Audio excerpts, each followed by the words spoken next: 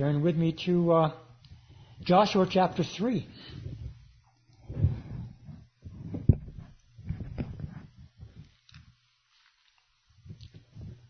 So far, we've seen preparation to enter the land, but they've got a few obstacles, at least on the physical side. But God's going to be very easily dealing with all of those obstacles, and He's going to prove Himself faithful to the people and also to Joshua. Remember, He had told Joshua to be courageous over and over again, and not to worry, not to fear. That's certainly a message to all of us as we seek to serve our Lord. We've got things to do in this world. And that's what crossing the Jordan really is all about.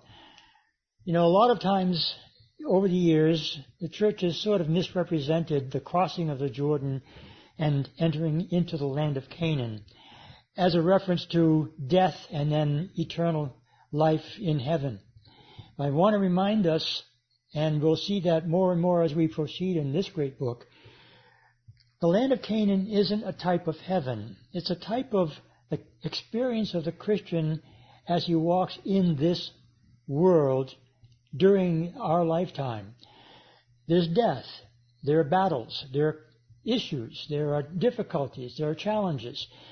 But in this book, we see how God intends for His children to deal with all of that in our life that we have here in the present. So it really is a picture of the life that we live as believers. And the crossing of the Jordan really is a picture of Christ going before us and dying in the way that He had to die to allow us to enter into this relationship that we have as we walk in this life, in this region that we are now living and dealing with the various things that we have to deal with. But He went before us, and He's represented in a very wonderful way, and we'll look at that briefly here tonight in chapter 3, where we'll be spending a good portion of our time and perhaps a little bit of chapter 4 as well. But keep in mind that the people had been in Egypt in slavery for many, many years. Abraham, back over 400 years prior to this, had been promised that his descendants would occupy this land, that this land known as the land of Canaan, we call Israel today, at least the part of Canaan that we do call Israel, is indeed the land of Israel. It's their nation, it's their land. He gave it to them. He promised Abraham that they would have it, and He indeed fulfilled that promise. But He told Abraham that it would be about 400 years before that promise would be fulfilled. And that's precisely when Moses came along and the people were in slavery, in bondage in Egypt, and they were sent a deliverer. The deliverer was Moses. And by his hand, they were set free from the bondage. And that is a type of salvation, obviously, saved from the slavery, and we as a picture of us being saved out of the bondage of the sin that held us captive. So that is a wonderful picture, and we see those pictures throughout the Old Testament. And as we continue to look through the Word of God, even in the book of Exodus and Numbers and Deuteronomy, we see pictures of our salvation, our journeyings through this life, and the things that God expects of us as a result of our having made a commitment to Him. But none of that which we've talked about is because of anything we have done. They were brought out of slavery in Egypt by God's grace, not because of what they had become. They were slaves. They were no special people. God just chose them. It was His choice, not theirs. He brought them out. He delivered them. And He did that for us as well. He gave them the law at Mount Sinai. He told them that they must obey all of the commands that He gives them.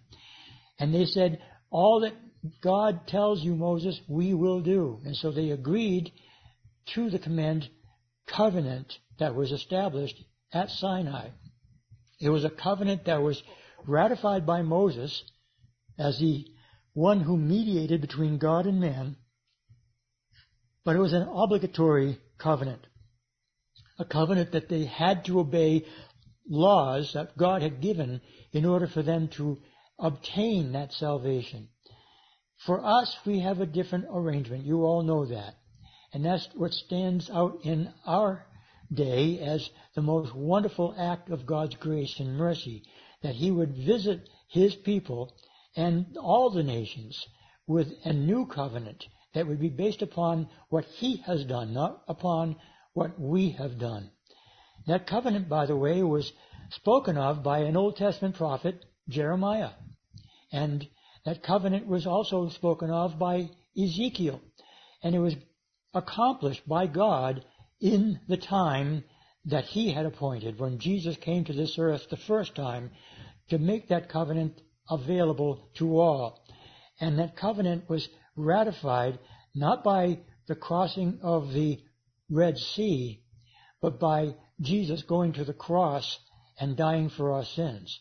And again, that is by type or picture revealed to us here in this great chapter 3 of the book of Joshua.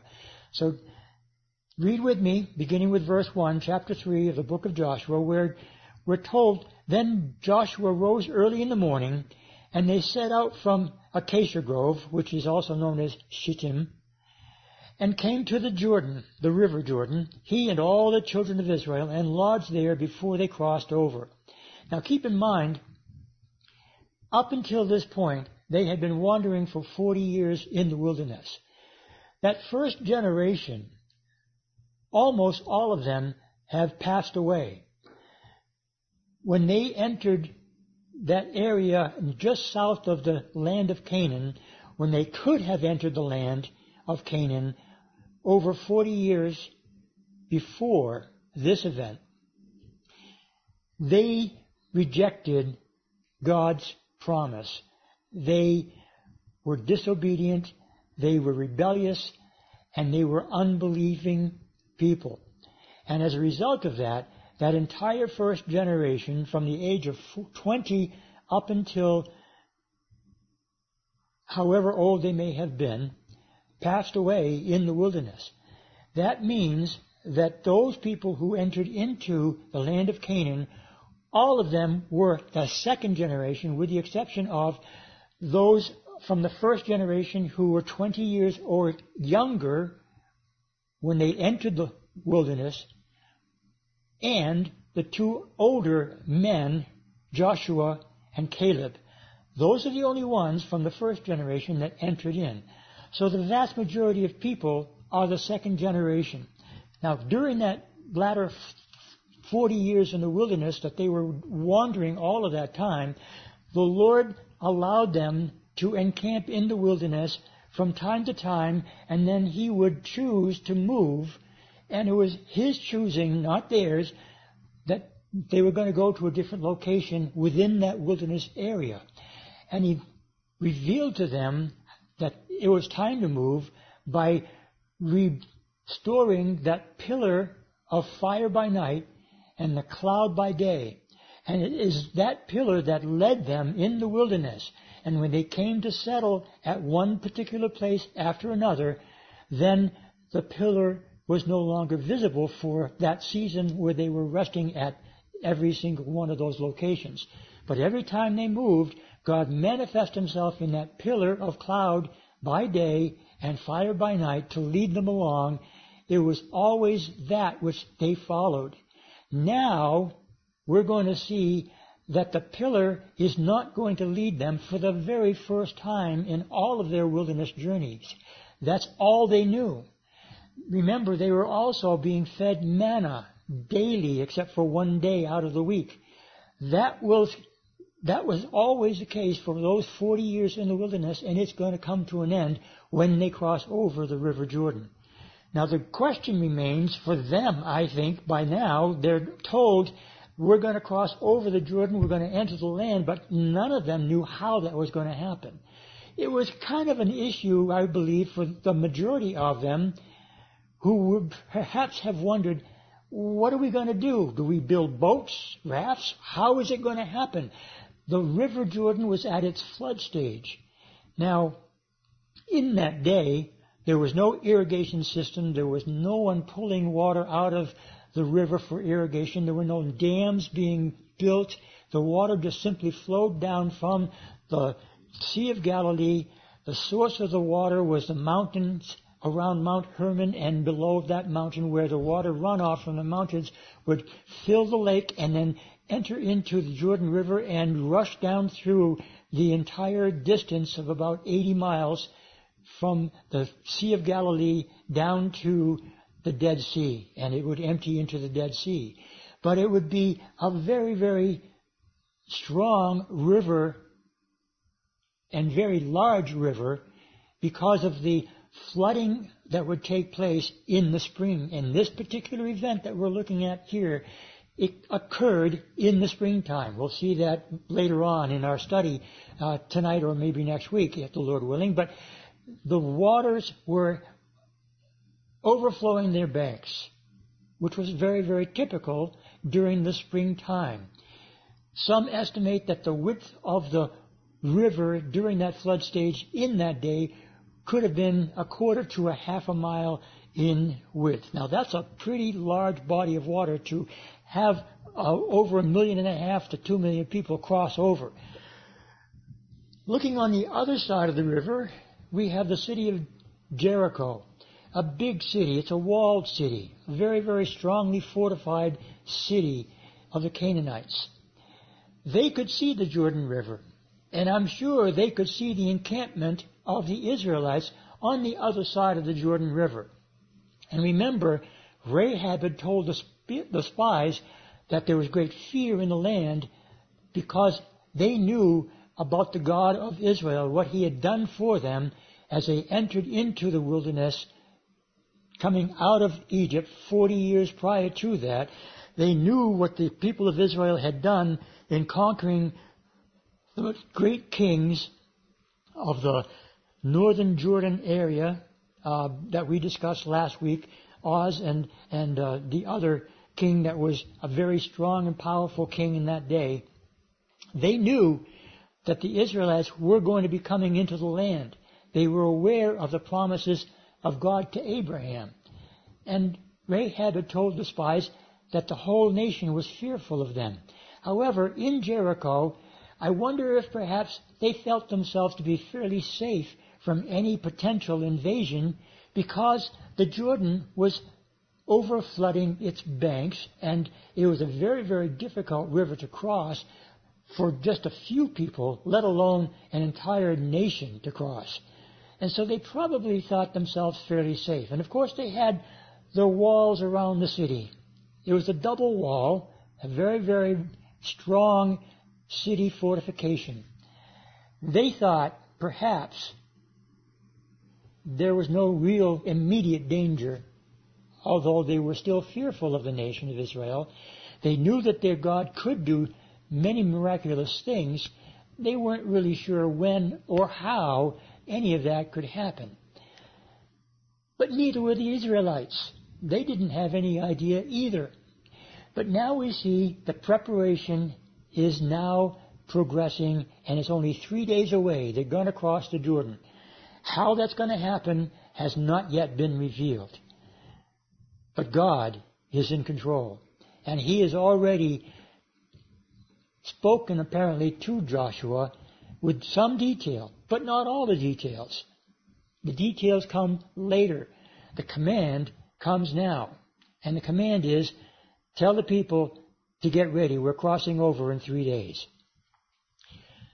Verse 2 says, so it was after 3 days that the officers went through the camp, and they commanded the people, saying, when you see the ark of the covenant of the Lord your God and the priests, the Levites, bearing it, then you shall set out from your place and go after it. Yet there shall be a space between you and it, about 2,000 cubits by measure, which is about 3,000 feet, a little over half a mile. Do not come near it, that you may know the way by which you must go, for you have not passed this way before. That's the truth. So what God is telling the people here is prepare yourselves for this wonderful experience that God is going to make sure that you will have as an experience that will never be forgotten. It will be written about, recorded, and it will be remembered by the generations that follow. This is what the Lord our God has done for our people. Back then, it stands as a memorial for the presence of the Lord among His people. And it still, today, says the same thing to us as we read these wonderful words of deliverance and provision by the Lord God Almighty for His people. You have not gone this way before, but don't fear. God is on your side. He says in verse 5, Then Joshua said to the people, Sanctify yourselves, for tomorrow the Lord will do wonders among you. Sanctify yourselves. You know the word sanctify means separate yourselves. It can also be translated consecrate. When we consecrate or sanctify ourselves, we are making ourselves to be set apart. Holy is another way of looking at that word sanctification. Holiness unto the Lord. When we're sanctified, we are set apart. We're a separate people. We're a peculiar people, and that is a truth for us as believers in Jesus Christ. That's what Peter, at least in the Old King James Version, spoke to believers when he wrote that passage. That's a great passage to look into in 1 Peter, where he says, we are a peculiar people, a royal nation, a holy priesthood. Those are the truths that we have as believers in Jesus Christ, because we have been set apart. We have been made holy by the Lord's grace and mercy, not because of anything that we have done. We have His righteousness. That's all that we can depend on, and that certainly is enough. They were told, sanctify yourselves. Now, Moses in the wilderness had spent many, many years giving them the law and talking about how it was that they were to sanctify themselves. And it involved offering up sacrifices. It involved kosher regulations, laws that were necessary for them to obey for cleanliness, for consumption of foods, for just simply serving the Lord and being able to enter into His presence. Because of all of the things that they were required, it was a process. It was hard. It was very, very detailed instruction that they needed to follow in order to enter into the Lord's presence, to be totally sanctified by the things that they did in order to enter into God's presence. We have a different means of entering into God's presence, thankfully, not by the law, but by the Holy Spirit, knowing that because we have received the salvation that has been offered to us by the Lord, we have been born again, regenerated by the Spirit of God, and we have the righteousness of Jesus Christ given to us in exchange for our unrighteousness. So we, when we come to the Lord, can only do that because He sees Christ in us. The righteousness of Jesus is what makes it possible. We are sanctified. They were told to make themselves sanctified. No evil things could be allowed in the camp. No things that were outside of what they were told, instructed to do, could be allowed in that particular day. If they did, then they would be failing to sanctify themselves. So they needed to be obedient to the Lord in this. And note that the ark is going to go ahead of them instead, again, of the pillar of cloud by day and the pillar of fire by night. But the Ark of the Covenant, that Ark of the Covenant is going to be what leads them to the Jordan. And the Ark of the Covenant is a picture of Jesus Christ. Remember, the Ark of the Covenant the box itself was a gold box, not very large, about 3 feet by 2 feet in size. It was carried by the priests with poles that they stuck through the lid of the ark, and they carried it by the poles and never ever touched the ark. And the ark was completely covered by the animal skins that were created for that purpose.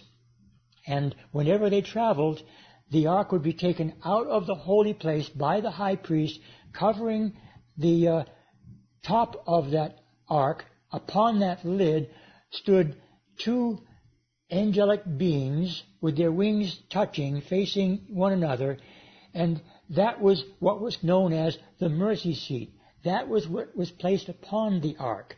And that mercy seat is a picture of the salvation, the fact that Jesus is our atonement. And we see Christ in that mercy seat. In fact, Paul uses a Greek word, propitiation, which really is, literally translated, mercy seat. And he says that Jesus is our propitiation for our sins, our mercy seat for our sins. So that Ark of the Covenant with the mercy seat is indeed a type of Jesus Christ. And it's now going before them, leading the way. And the Levites are instructed to carry the ark up to the river bank, but go no further. The people had to keep themselves separate from the ark by a distance of about a half a mile. And it's likely because of the fact that if they were that distance from the ark, they could more easily, all of them as a people, remember how large a group of people they are, could actually see the ark as it moves forward into the Jordan River. But they're not told yet to go into the Jordan. They could not tread water. That wasn't the plan. But they didn't know that. They were just told to go to the edge of the water and stand there, and the people would be made ready by sanctifying themselves. That's all they knew. Now, it tells us in verse 6, Then Joshua spoke to the priests, saying, Take up the ark of the covenant and cross over before the people. So they took up the ark of the covenant and went before the people. Remember, the ark was in the center of the camp. So he's telling them, go through the camp and begin the process. Go forward now toward the Jordan before the people. Verse 7 says, And the Lord said to Joshua, This day I will begin to exalt you in the sight of all Israel, that they may know, as I was with Moses, so I will be with you. What a wonderful word of promise that was to this man Joshua. He was told by the Lord, everybody saw that Moses was anointed by God, ordained by God to lead the people. Now the people are going to see without doubt that you, Joshua, are the one who has been chosen to take his place. Of course, they all knew that Moses had died several days prior to this. Now they know Joshua is indeed God's choice to lead them into the land. And he gives this promise to Joshua, again, to encourage Joshua. You know, leaders need encouragement. And especially if you're taking over for somebody else, it's certainly nice to know that God is with you. And here it is, the promise of God to Joshua. Yes, Joshua, I am indeed with you. He goes on to say in verse 8, You shall command the priests who bear the ark of the covenant, saying, When you come to the edge of the water of the Jordan, you shall stand in the Jordan. So Joshua said to the children of Israel, Come here and hear the words of the Lord your God. And Joshua said, By this you shall know that the living God is among you, and that he will, without fail, drive out from before you the Canaanites, the Hittites, the Hivites, and the Perizzites, and the Girgashites, and the Amorites, and the Jebusites.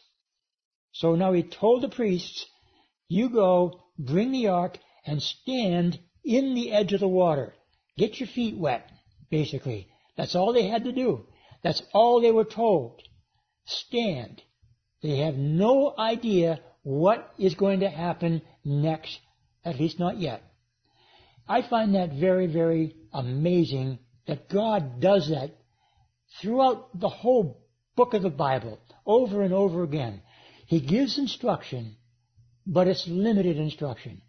And it's required of that individual or that group of people to do what he says up to what they know he has spoken. That is acting by faith. That is saying, I will do what you have told me, even though I don't know what goes on after that. God does that still, I believe, today. He did it with Abraham. We talked about that last Sunday. He did it with Philip in Samaria when he told him to go down to the Negev.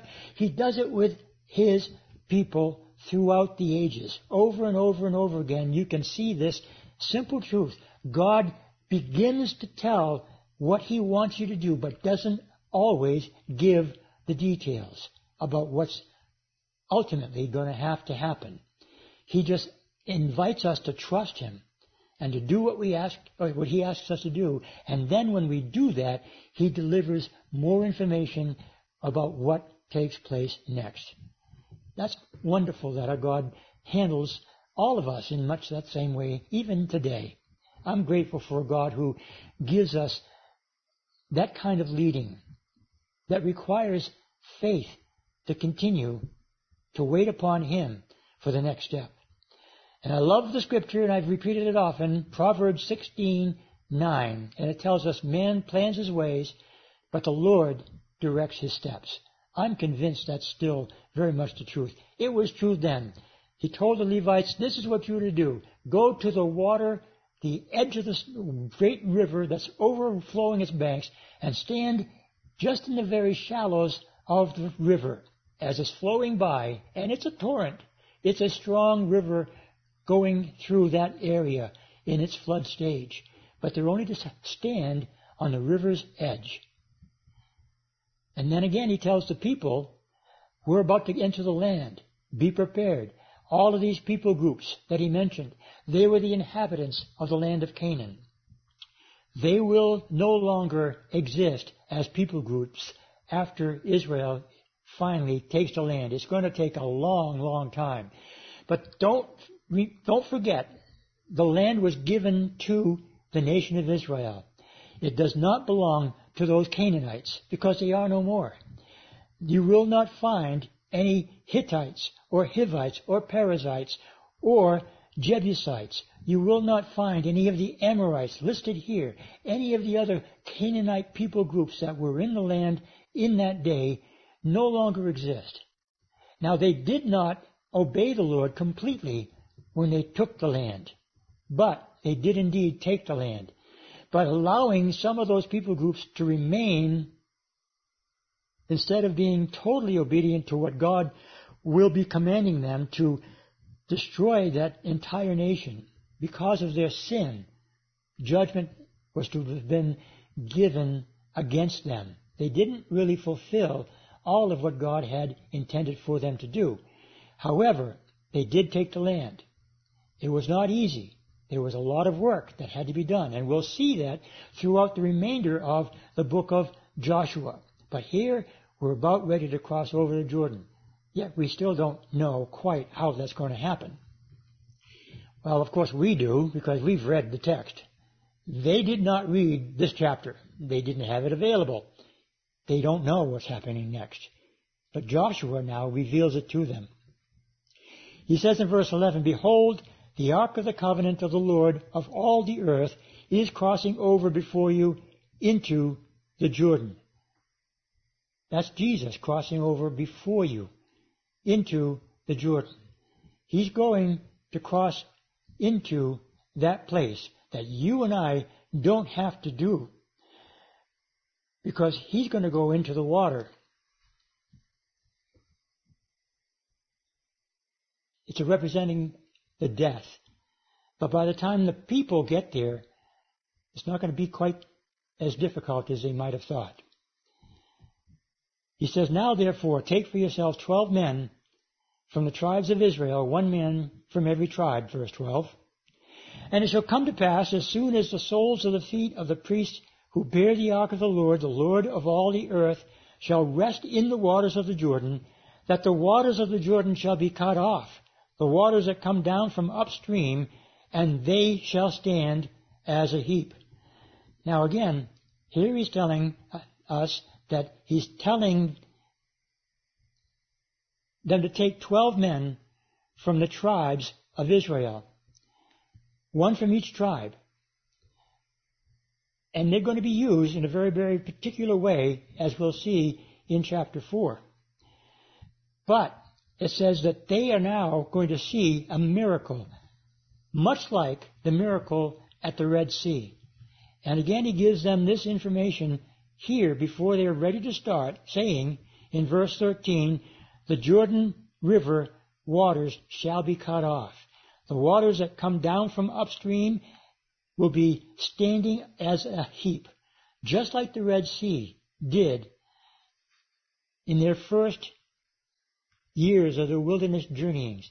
Only a handful, comparatively, of the people had seen that. Remember, the entire first generation had passed away except for those who were 20 years or less, and Joshua and Caleb. They saw the Red Sea parted, and they told their children, and perhaps their grandchildren, while they're in the wilderness, this is what the Lord did for us. Now they're ready to see that kind of a miracle again. This event is equal to, if not greater than, the miracle of the Red Sea crossing. I say that because the Jordan River is a flowing river. The Red Sea is stationary. Now, the God of Israel can do anything he chooses. In both cases, he made the water stand up as a heap. In the case of the Red Sea, he just split the waters, and there were two walls of water standing on either side of the pathway that God had made for the people to cross over the Red Sea on dry ground. But the waters stood still, congealed into a kind of a wall of water. However he does that, it's up to him to determine how it's done. But here in the Jordan River, it's not standing water, it's very quickly flowing water, and it's coming down from the mountains north of the Sea of Galilee and flowing down at a very, very high density or speed rather into the Dead Sea. And for the waters to stop, there had to have been some kind of spiritual dam that God had used. We're not told exactly how he does this, but it says some distance away upstream, the waters will stop from being able to flow. So picture, if you will, a wall of water, as he says here, it shall stand up as a heap. Somehow, again, God miraculously building some spiritual damming mechanism that keeps the water from being able to continue to flow, and so that the water that had already flowed will soon pass by the people near the place where they are, and not only will the waters continue to flow and then empty out that entire river basin, but they also will pass over that on dry ground as well, just like they did over the Red Sea. It says again, the water shall be cut off upstream, and they shall stand as a heap. And verse 14 continues and says, so it was when the people set out from their camp to cross over the Jordan, with the priests bearing the ark of the covenant before the people, and as those who bore the ark came to the Jordan, and the feet of the priests who bore the ark dipped in the edge of the water, for the Jordan overflows its banks during the whole time of harvest, that the waters which came down from upstream stood still and rose in a heap very far away at Adam, the city that is beside Zaretan. So the waters that went down into the sea of the Arabah, the Salt Sea or the Dead Sea, failed and were cut off, and the people crossed over opposite Jericho. We don't know exactly where the city that is referenced here, Adam, or the city Zaretan, are located. Many believe that it was perhaps as much as 15 or 20 miles north of Jericho, where they are. So it's a great distance.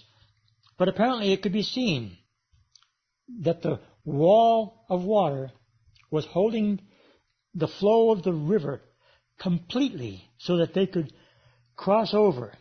Now you would think it would be pretty muddy crossing over a riverbed. or at least very difficult for them to have animals and carts and women and children, all of them able to cross over.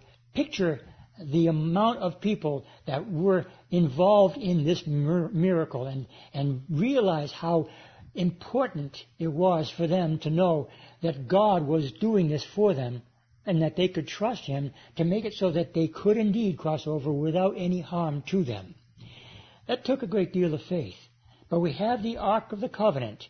The mercy seat has gone before them, has entered the waters of the Jordan, and the miracle has begun. The water has congealed, and now they're ready to cross over. Verse 17 says, Then the priest who bore the Ark of the Covenant of the Lord stood firm on dry ground in the middle of the Jordan, and all Israel crossed over on dry ground until all the people had crossed completely over the Jordan. Picture that, if you will. It's a beautiful sight that they must have had before them. The wall of water off in the distance, dry ground instead of mud to cross over to the other side. God has done another great miracle of miracles. There's only one other time in the Word of God where we have the splitting of waters, and that is in Elijah's day. You may remember that when Elijah was ready to be taken up into glory by that wonderful experience that only he and Enoch had experienced until the New Testament, he and his servant Elisha were standing by the river, and Elijah was very much aware that he was going to have to cross the river and he would be taken up.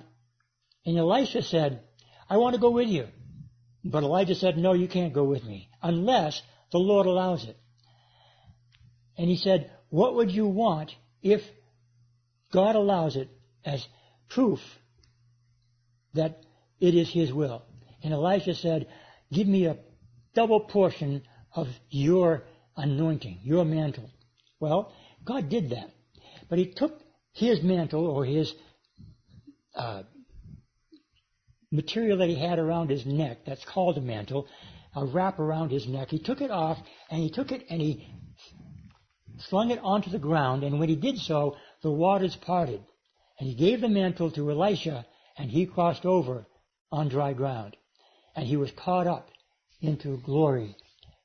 That is a remarkable thing indeed. But that's the only other time that I'm aware of that God did such a miracle as this. On a much smaller scale. There was only one person who crossed over. But nonetheless, God does that when He wants to do that. And He did it now, in this case, for the second time. They crossed on dry land, just as the first generation did over the Red Sea. They crossed over. They're on the other side. They're officially in the land of Canaan. They've succeeded in receiving the promise that God had given to Abraham. They're there in the land, but they don't have possession yet of the land. It's not theirs yet. They've got to fight for it. They've got to do a lot of things that are required by the Lord in order to occupy the land and make it fully theirs. Well, before they begin that process, there's still a lot of things that have to be done. And so we're going to continue briefly through a portion of chapter 4 because it really is related to the crossing of the Jordan. Read with me chapter 4, verse 1, where it says, And it came to pass, when all the people had completely crossed over the Jordan, and the Lord spoke to Joshua, saying, Take for yourselves 12 men from the people, one from every tribe, and command them, saying, Take for yourselves 12 stones from here, out of the midst of the Jordan, from the place where the priest's feet stood firm. You shall carry them over with you, and leave them in the lodging place where you lodged tonight. Now these are the 12 men that we were told that He appointed back in chapter 3, in verse 12. Now He's sharing again that He has chosen these 12, and they have a task. This is their task. They're to take 12 stones from the Jordan, the riverbed, carry them with them over to the eastern side, and they're to put those stones on the land in a memorial altar, if you will, or a pile of stones that would represent the fact that they are now in the land where they were to lodge that night.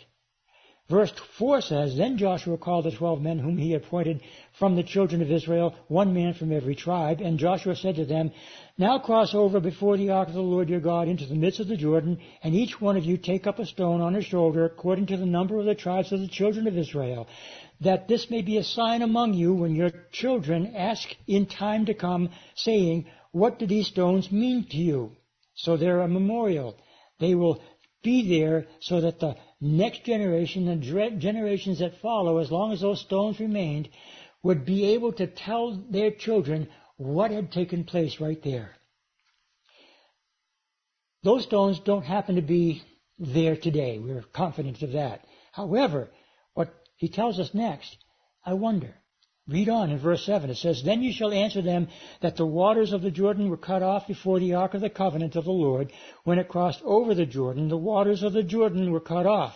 And these stones shall be for a memorial to the children of Israel forever.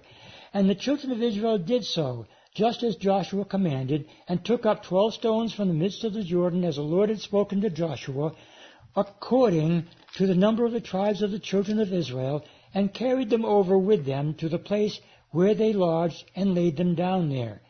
Then Joshua set up 12 stones in the midst of the Jordan, in the place where the feet of the priests who bore the ark of the covenant stood, and they are there to this day. I wonder, are they still there to this day? The waters came back, overflowed that area that had been dry for them to cross over.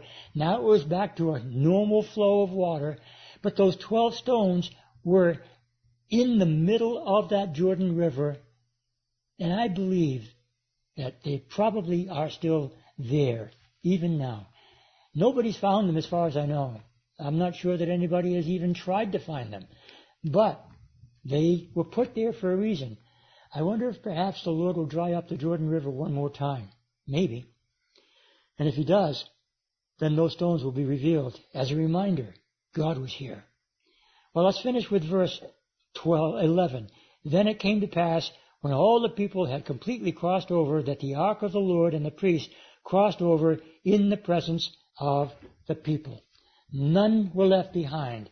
The ark was standing in the middle of the Jordan River until all the people had safely crossed over, until the memorials had been constructed both on the eastern shore and in the middle of the Jordan, and then the priest carried the ark out of that riverbed onto dry land, and the waters came back.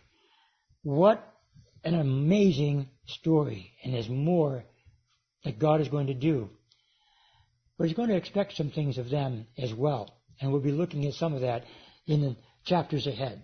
So, remember, Christ is our mercy seat. He went before them into the middle of the Jordan.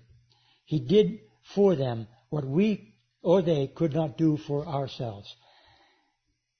That's how graceful and merciful our God is. Even today, we can see by reading these words and knowing what the Word of God says throughout His Word, that He is faithful to do what He has promised. So keep that in mind as you continue to serve Him, my friends.